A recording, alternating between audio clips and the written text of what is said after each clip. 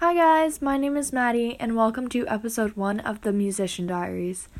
So today's episode is going to be primarily introductory and it's going to be a lot about me talking about my goals with this podcast. So to start off, hi, my name is Maddie and I hope you guys are all having an amazing Tuesday so far. So I've been playing the trumpet for approximately 7 years, piano for maybe 8 or 9, and then I also started playing viola this year because I had to learn it for a strings class at school. So currently I'm going into my senior year, which may or may not happen, as planned, depends on what happens with COVID.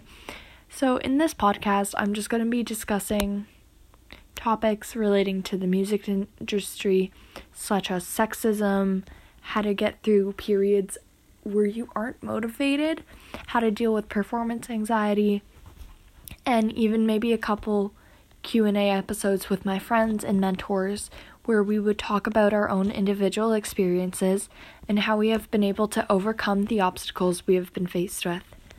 Anyways, I know this episode was incredibly short, but be sure to tune in next week as I talk about my hectic schedule and how I am able to effectively manage school, work, and rehearsal all at the same time.